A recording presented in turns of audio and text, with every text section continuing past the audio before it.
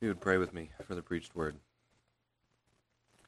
Our Father, we ask that you would open our ears and our hearts to receive the word that you have ordained for us to hear this morning. We pray that you would be with Stephen as he opens the word for us and preaches while our pastor is away. We ask that you would be with him to give him boldness and clarity of mind as he delves into the word with us. We pray that you would send your Spirit to come and open our hearts to receive it, that you would remind us of why we are here. We ask these things in your name. Amen.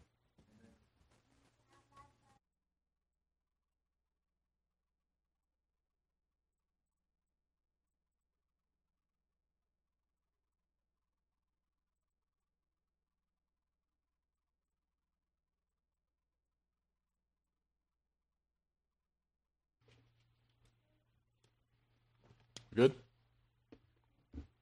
All right. Get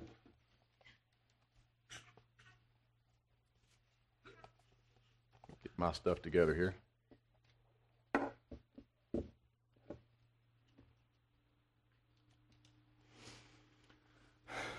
It is good to be in the pulpit once again.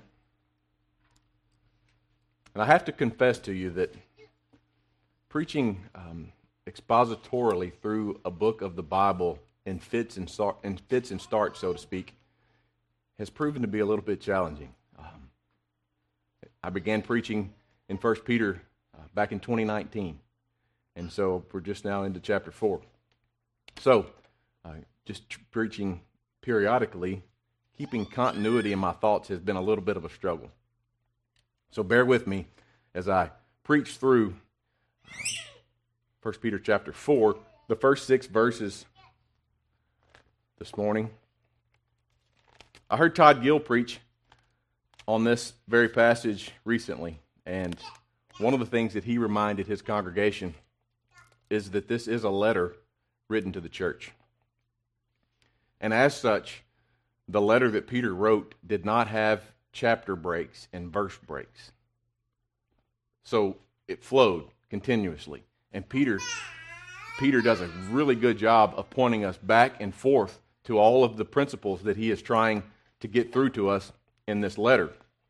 While these verses and chapters are very helpful to us, they would not have been there in the original text. So as we study this, let's try to remember how those things went in the previous words that he wrote. So, as we begin, let me remind us of the last couple of chapters, or last couple of paragraphs, I should say, in chapter 3. The next to last paragraph in chapter 3, we saw hope in suffering. We saw that if we follow Christ, we will suffer for His sake, but we should not fear those who cause suffering, because the hope of the gospel will overcome suffering. And then in verses 18 through 22, Peter focuses on Christ's fleshly suffering. And we saw that his suffering on the cross was effectual in atoning for the sins of man. The Lord will preserve a people for Himself. Through faith, God will save His people by His grace. Those saints were bought and paid for by Christ's suffering on the cross. And now as I read through this letter, I try to categorize it into big ideas. And sometimes the big ideas are easy and they come right off to the top of the page, and sometimes they're hard to break into bite-sized pieces. And in full disclosure, my goal this morning when I first started looking at this was to preach all the way through verse 11, which would be the first 2 paragraphs that we see here. And I had it all lined out. And I thought, okay, this is going to be great. The first section of it is about the hardships of the world, and the second section of it is how do we combat the hardships of the world. Perfect. And then I started studying. And then I thought, there's no way that I'm going to be able to get all of that into one sermon. So, this morning, we are going to talk about the hardships of the world. In the first 6 verses here in 1 Peter chapter 4, the big idea is that living in this fallen world is hard, but there is great blessing in following Christ and sharing Him with others. So we'll see this in 3 categories today, hopefully, if I do a fair job. The first category will be Christ suffering shows us the way. Christ's suffering shows us the way. The second is that the sins of the flesh will be judged. And the third is preach the gospel. So let's read 1 Peter chapter 4, verses 1 through 6. Since therefore Christ suffered in the flesh, arm yourselves with the same way of thinking. For whoever has suffered in the flesh has ceased from sin, so as to live for the rest of the time in the flesh, no longer for human passions, but for the will of God. For the time that is past suffices for doing what the Gentiles want to do, living in sensuality, passions, drunkenness, orgies, drinking parties, and lawless idolatry. With respect to this, they are surprised when you do not join them in the same flood of debauchery, and they malign you. But they will give account to Him who is ready to judge the living and the dead. For this is why the gospel was preached even to those who are dead, that though judged in the flesh the way people are, they might live in the Spirit the way God does. Now, we'll begin with the first 2 verses and Christ's suffering showing us the way. I'll read those 2 verses again. Since therefore Christ suffered in the flesh, arm yourselves with the same way of thinking. For whoever has suffered in the flesh has ceased from sin, so as to live for the rest of the time in the flesh, no longer for human passions, but for the will of God. So when we see that since therefore, that ties us directly back to what he was just talking about in chapter 3 in the previous paragraphs. That Christ's suffering, he suffered in the flesh. And what was that suffering like for him? His suffering on the cross is what Peter was just describing. And the fact that the suffering on the cross by Christ was sufficient for the atonement for our sins. Now, when we think about Christ's suffering, we have to think about it in a couple of different ways.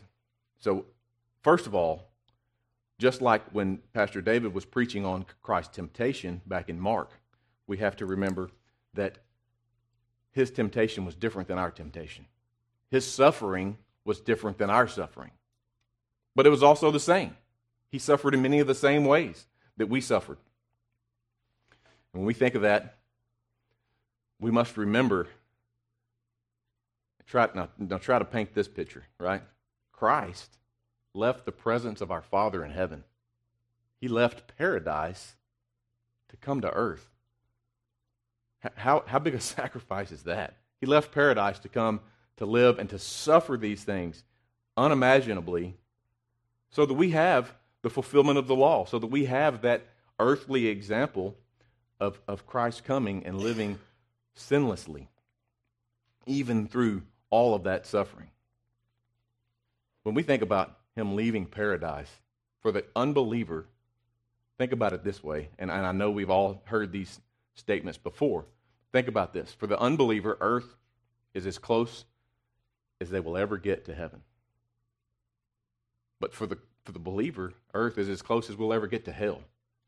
And that's where Jesus came from paradise to be, so that he could suffer physically, he could suffer emotionally, as an example for each of us to live by.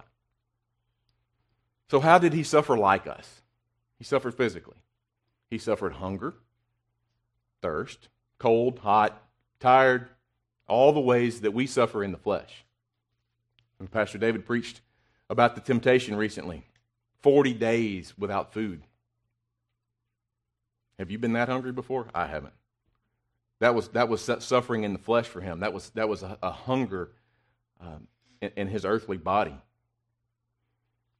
And in John chapter 4, verses 1 through 4, no need to turn there, but if you want that for your notes, we read that, "So then, when the Lord knew that the Pharisees had heard that he was making and baptizing more disciples than John, although Jesus himself was not baptizing, rather his disciples were, he left Judea and went away again to Galilee.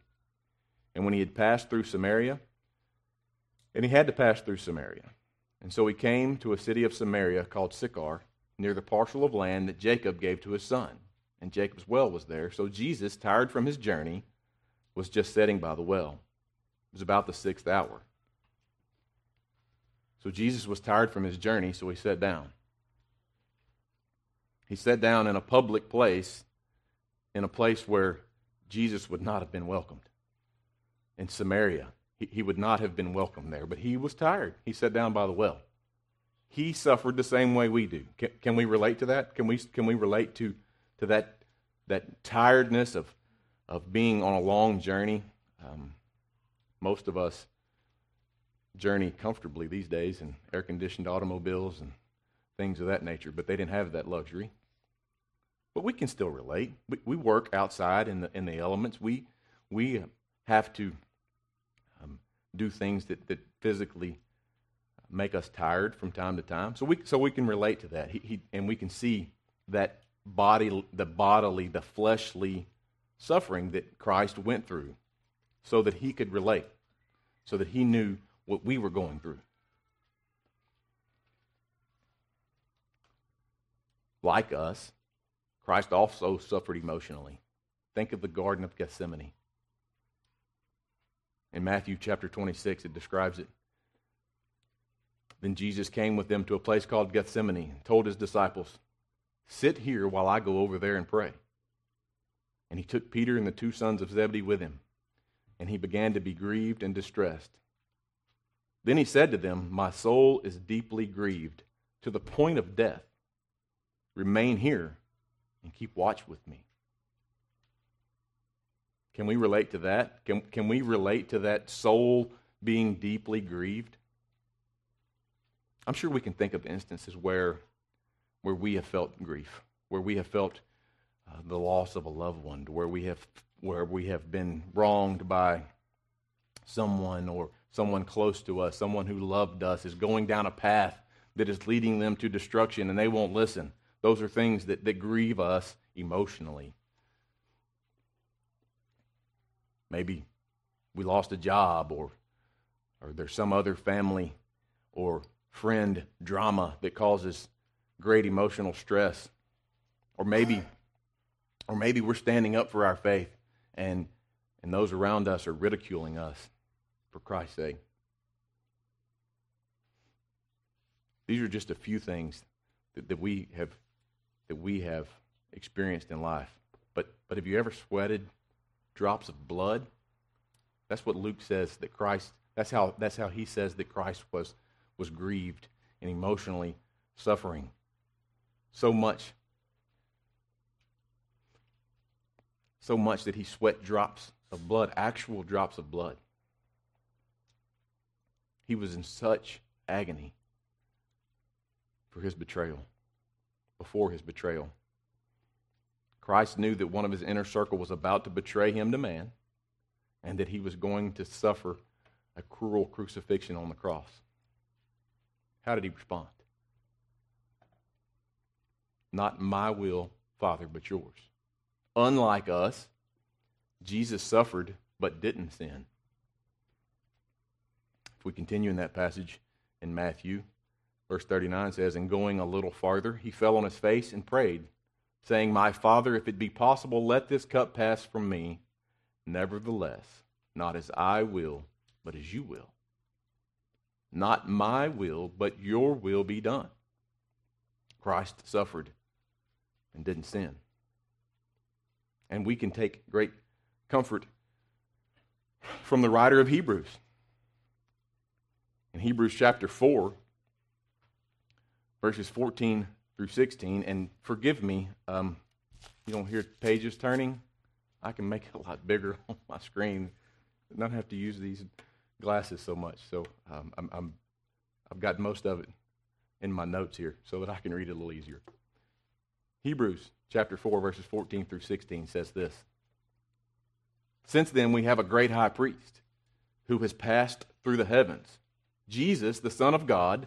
Let us hold fast our confession, for we do not have a high priest who is unable to sympathize with our weaknesses, but one who in every respect has been tempted as we are, yet without sin. Let us then with confidence draw near to the throne of grace, that we may receive mercy and find grace to help in the time of need.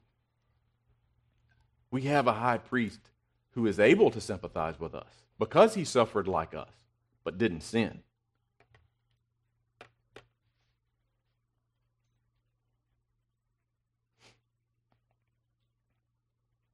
And unlike us, through his suffering, even right up to the final hours, just before he gave his last breath, what was his plea? Forgive them, Father, for they know not what they do. Jesus came to serve man. Jesus came to be an example. He suffered and died a cruel death as an atonement for our sins. So back in our passage here in 1 Peter, Peter tells the believers that because of those things that we just discussed, we should arm ourselves with that same way of thinking. So what was Jesus' way of thinking? It's pretty simple. Not my will, Father, but yours be done. He's given us a great book of instructions here of what God's will is. Not our will, but God's will be done. That was his way of thinking. Now, if you're reading there in 1 Peter chapter 4, verse 1, I'm sure I'm not the only one with curiosity about what Peter means here about whoever has suffered in the flesh has ceased from sin. I have to admit that's a little bit of a head scratcher for me. And there are many theories on what Peter meant here by that ceasing from sin. And I think one that seems to make a lot of sense to me is from Matthew Henry. Matthew Henry says, the apostle explains what he means by being dead to sin and ceasing from sin, both negatively and positively. Negatively, a Christian ought no longer to live the rest of his time in the flesh to the sinful lust and corrupt desires of carnal wicked men, but positively, he ought to conform himself to the revealed will of the holy God. So he's saying, Matthew Henry is telling us that it's a mindset that Peter is talking about here, not necessarily actual sin, but the desire for sin, I guess would be a better way to describe that. And Peter uses similar language throughout his letter. Like I was saying earlier, Peter, in his letter, he continues to remind us of the big ideas, of the things that we need to really be concerned with. Over in chapter 1, verses 16 through 18, he says it this way. 1 Peter 1:16. Since it is written, you shall be holy, for I am holy. And if you call on him as Father, who judges impartially according to each one's deeds, conduct yourselves with fear throughout the time of your exile, knowing, and here's the key words here, knowing that you were ransomed from the futile ways inherited from your forefathers. We were ransomed. So he tells us that we should be holy, and he tells us that we were ransomed. So we should not desire those futile ways of our forefathers. Then over in chapter 2, verse 24, he says it this way. He himself bore our sins in his body on the tree, that we might die to sin and live to righteousness. By his wounds you have been healed.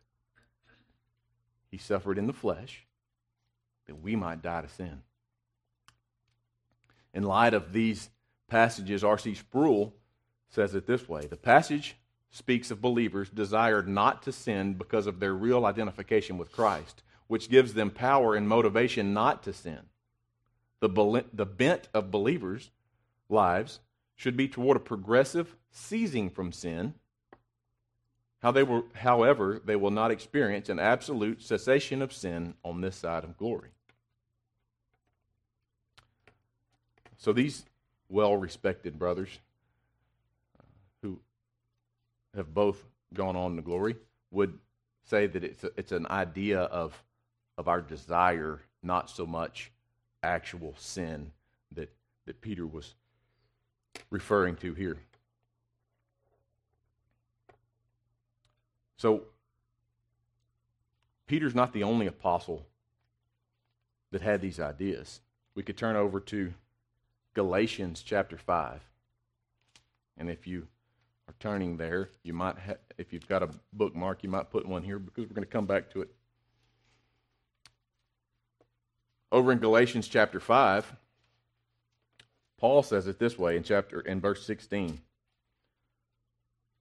But I say, walk by the Spirit, and you will not gratify the desires of the flesh. For the desires of the flesh are against the Spirit, and the desires of the Spirit are against the flesh. For these are opposed to each other to keep you from doing the things you want to do. And then down in verse 24, it says, and those who belong to Christ Jesus have crucified the flesh with its passions and desires. If we live by the Spirit, let us keep in step with the Spirit. So Paul is using similar language to what Peter's saying here, that we should die to the flesh. That if we've suffered in the flesh, that should be put aside, that we should not live in that way anymore, in that way of sin. We should put that aside. We should die to our flesh. We also know that in Romans chapter 6, there is a very clear message of dying to the old self. Romans chapter 6, Paul says this, we know that our old self was crucified with him in order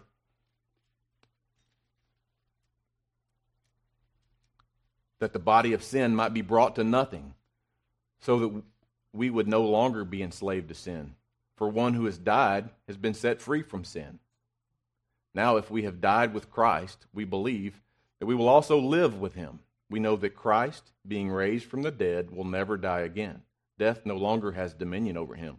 For the death he died to sin once for all. But the life he lives to God. So you also must consider yourselves dead to sin and alive to God in Christ Jesus. Let not sin therefore reign in your mortal body, to make you obey its passions. Do not present your members to sin as instruments for unrighteousness, but present yourselves to God as those who have been brought from death to life, and your members to God as instruments for righteousness. For sin will have no dominion over you, since you are not under law, but of grace. So we see that as we've suffered in the flesh, and we've put that aside, as Peter tells us, that we should be ceasing from sin, that we should be dying to sin, that we should not be under the dominion of sin any longer. For however long the Lord leaves us on this earth, if it be 30 minutes or 30 years or 300, not 300, but you get the point. For however long he leaves us here, we must consider ourselves dead to sin and alive to God in Christ Jesus. If we are to arm ourselves with the mind of Christ, we must die to our flesh. Our desire should be to walk in the Spirit the way Jesus teaches us, the way that he showed us through his suffering on the cross, that he would live for the will of God. Which brings us to the next point this morning.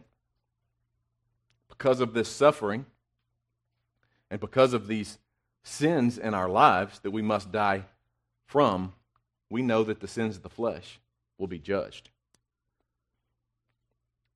So let's read in verse 3 through 5 back in our text. 1 Peter chapter 4, verse 3. For the time that is past suffices for doing what the Gentiles want to do, living in sensuality, passions, drunkenness, orgies, drinking parties, and lawless idolatry. With respect to this, they are surprised when you do not join them in the same flood of debauchery, and they malign you. But they will give account to him who is ready to judge the living and the dead. Do you believe this?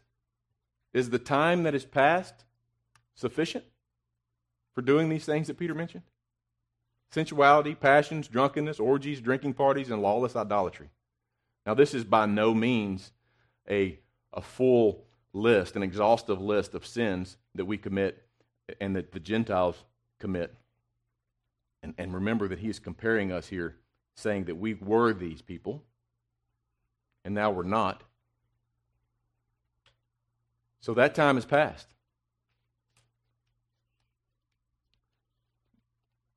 And so one of the things that I was curious about is, why this list? Why this particular list? Why did he list these things? And I think one of the things that stand out to me is that these are things that most of us deal with regularly. And the categories here, if we look a little bit deeper, we see there's three basic categories. The first two categories are pretty similar. But the first category deals with sexual sin. So he says in the first part of it there, living in sensuality and passions. So if we look at the Greek, it actually translates lustfulness and lasciviousness. Now, lasciviousness, that's a word that we use regularly, right? So, when we don't understand the words, we go back to older meanings. So, if we look at the Webster's 1828, we see that lasciviousness is described as looseness, irregular indulgence of animal desires, wantonness, and lustfulness. So we are aware here that Peter is warning against the pagan sexual immorality that was rampant at the time. Can we relate? Are we that much different today than we were 2,000 years ago? He's warning against that norming of sexual immorality. And then he talks about drunkenness and drinking parties and orgies. They all fall into this same category together with drunkenness, drinking parties, orgies, fall in the same category. And I know you might be looking at me like, I'm not sure about that one. So also here we have to look back to the older manuscripts. We look back to the Greek, and we see that the word that is translated as orgies here was actually translated in the Greek as banquetings. Other words that we don't normally use, but banquetings would have been referring to the great feast that the Gentiles and the pagans participated in of those times, where they would get together and sacrifice to these false gods, and they would just overindulge in all sorts of foods and drinks and all of these things. So the apostle is warning us against the excesses of the flesh here. Don't eat just because it's good. Don't drink just because it's good. He's not condemning food or alcohol, but the misuse of it. He's saying don't overindulge in it. So these categories, sexual immorality and overindulgence, I'm sure we can all agree that there's times in our lives where those things come up, where we have to think through those things. Now, this last one is one that's probably the most common of all our sin. If we really get down to the brass tacks, the sin of idolatry is probably the most common of all. Now, and it's probably the one that we all think we have the least worry with. But let's think about what idolatry is. Again, according to Webster's. The worship of idols, images, or anything made by hands, or which is not God. Excessive attachment or veneration for anything, or that which borders on adoration. Now that second one, the first one is one that that we all say, oh, yeah, no problem. We don't worship anything that's not God. But that second one, that second definition, excessive attachment or veneration for anything or that which borders on adoration. Anybody ever have any of those thoughts in their mind? How much we like this thing or that thing, that pet sin that we have, or not even, we don't consider it a pet sin. Some of us worship our kids that way. Some of us worship sports that way. Some of us worship all types of things that we adore more than we adore God. So is Peter telling us that we shouldn't be attached to anything on this earth? Should we not adore anything on this earth? Of course we should adore things on this earth. Of course we should be attached to things on this earth. God gave us many good gifts to enjoy: our spouse, our children, our friends, our pets. The question we must ask ourselves is, do I adore these, or anything else for that matter, more than God? Do they take the place of God in my life? Am I more attached to the desires of my flesh, to the things that make me happy on this earth, than I am to my Savior? If we are, we must repent of that idolatry. These sins are self-serving sins of the flesh. Some baby Christians or non-believers might say, well, Jesus just doesn't want us to have any fun. But we know that's not true. So I told you, mark that place in Galatians chapter 5. Turn back over there. And Paul, like Peter, has described the sins of the flesh. He's described the things that we shouldn't be doing in life. But then, in verse 22, he talks about what we should be doing.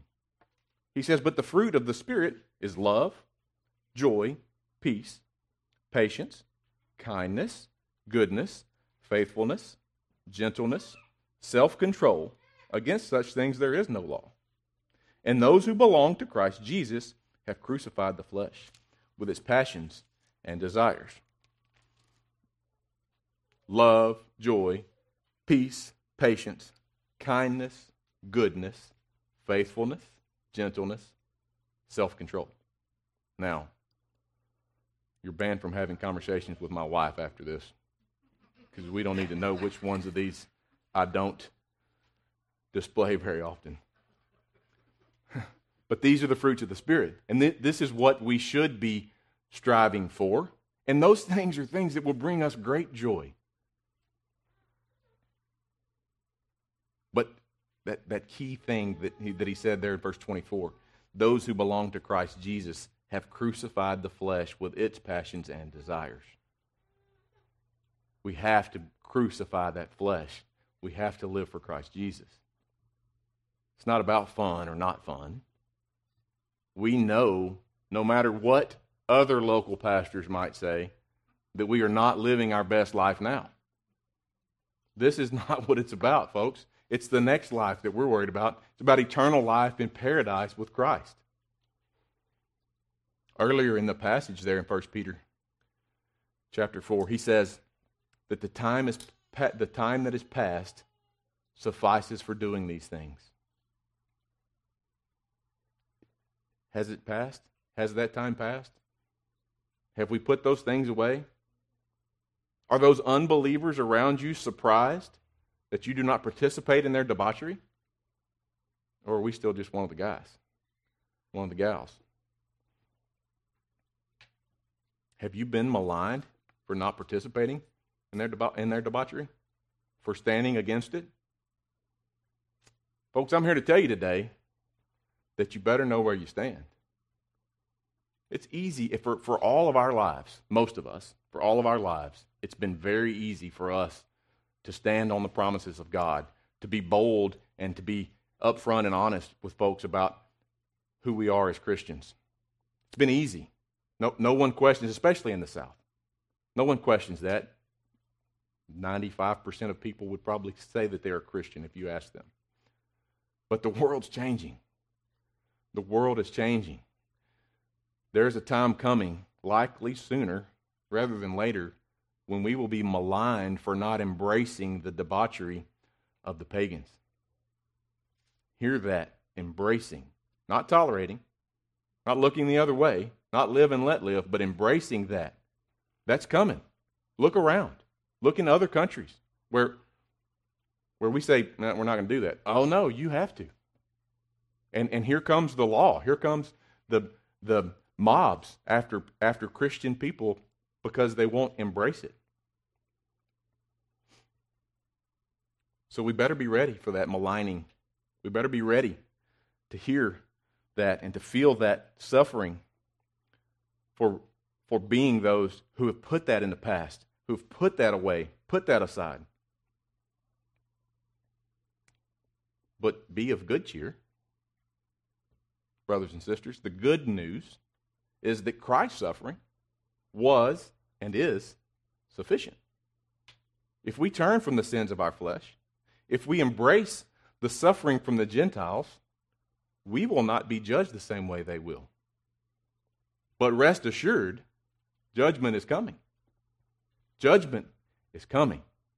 And that brings us to our final point this morning. Because judgment is coming, we should preach the gospel. So back in our text, 1 Peter chapter 4, verses 5 and 6 say this. But they will give account to him who is ready to judge the living and the dead. For this is why the gospel was preached even to those who are dead, that though judged in the flesh, the way people are, they might live in the spirit, the way God does. Now, these passages like this one, there is some eschatological references in this, and that's not my strong suit. I'm one that is, I know where I stand, but I'm not going to die on that hill. So those are things that are a little bit difficult, but they're worth digging into. So let's dig in here a little bit. And one thing that we know for sure, that we know for certain, is that every one of us and every one of them will stand before their Creator. Each of us will be judged for the deeds of this life,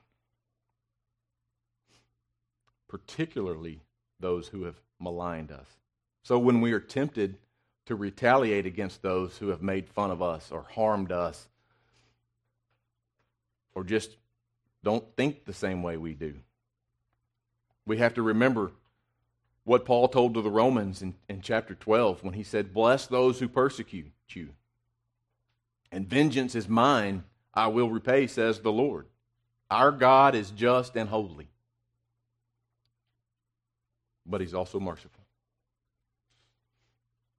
And we remember also that Peter told us that we were one of these, that we did act this way. That's who we were before. So because we've had mercy, we should show mercy. We should have compassion for those who are still lost, who are still in that same mindset. And we should be prepared to preach for them, to show them the good news of Christ. And as we come to verse 6 here, this is another tough one. And Peter, it's funny. Peter says in the second letter that Paul's writing was difficult to understand. Just saying, Peter's was not all that easy either. So in verse 6, another one that I've kicked around and tried to make sense of the best I can, looked at lots of different commentaries, lots of different men that I trust, a lot of old commentaries. And when he says that, for this is why the gospel was preached even to those who are dead, it's hard. That's a hard one. That's a hard one. But let's start by saying what we know it's not. Right? We know that it's not those in hell, because we have heard some people that would say that. They would say that he's talking about he went to hell to preach. Now, I'm not going to argue that he went to hell to preach. I'm not going there right now.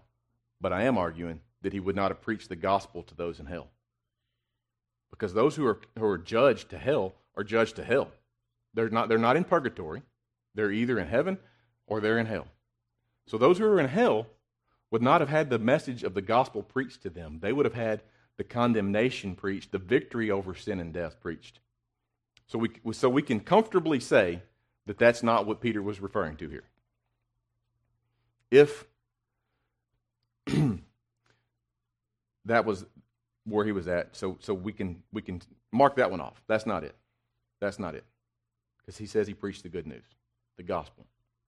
So the prevailing argument in many Reform circles is that what Peter was referring to here is those who he had preached the gospel to. Now remember that he wrote this letter to people that he had ministered to before.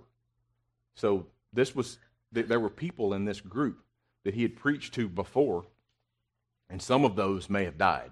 And he's saying that even then they heard the gospel preached when they were alive, but now they are dead. So even to those who are dead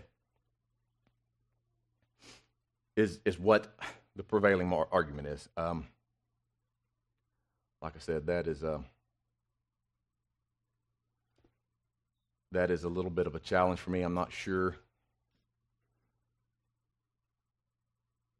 that's what. I'm sorry. I'm not sure there. That's a tough one.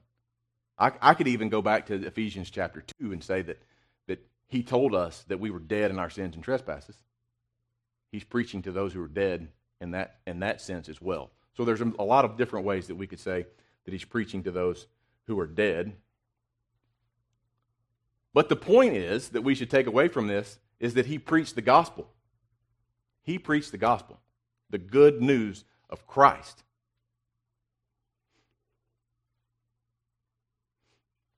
And so when we say that he preached the gospel, and I tell you that preaching the gospel is one of the points that we make here, let's be clear that not every one of us in this room is called to stand in a pulpit and preach.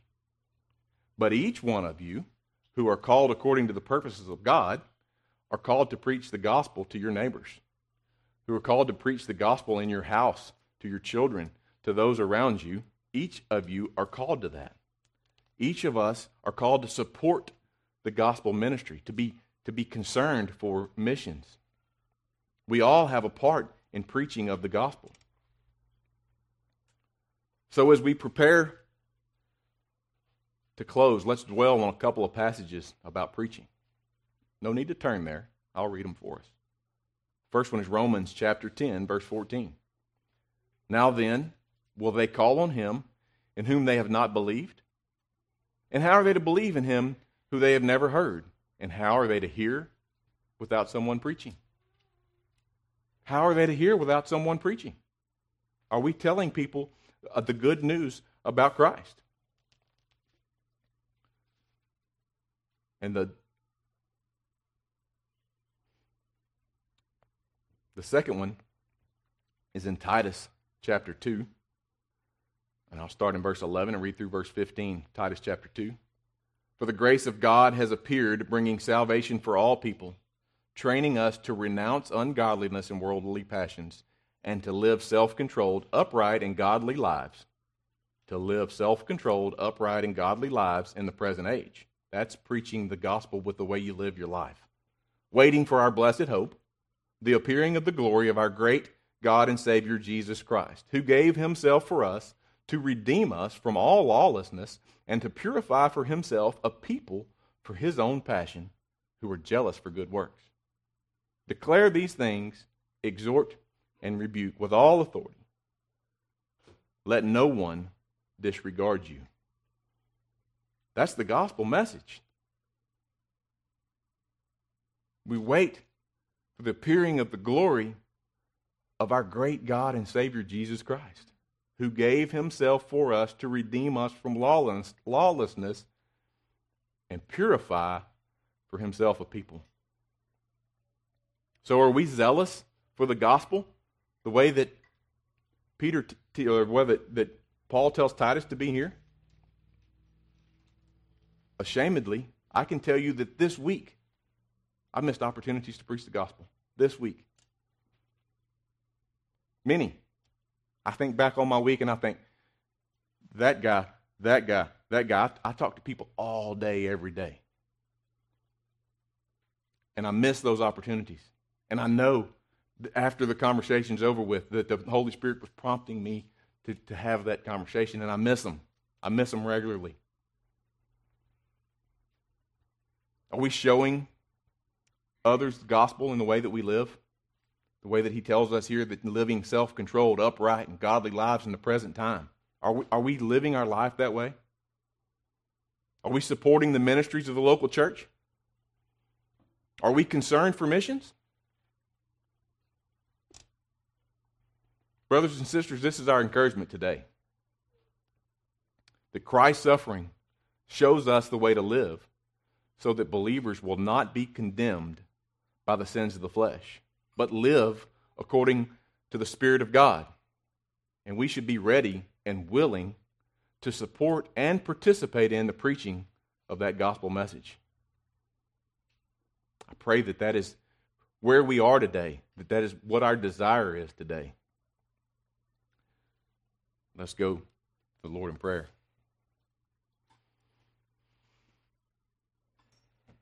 Our great God, it is my prayer at this time, Lord, that you would convict the hearts of sinners. Lord, that those who don't know you would come to know you, God. That you would use your ordinary means, Lord, to draw those to yourself. God, I pray that the words that I said today that are not true to your word would be quickly forgotten. God, I pray that your word would be planted in the hearts of your people, and it would be effectual in their lives, each of our lives, Lord, that we would come to know you better, that we would come to know your will better, that we would understand your word better, and that we would share that with those around us. I pray all these things in the precious name of Jesus Christ. Amen.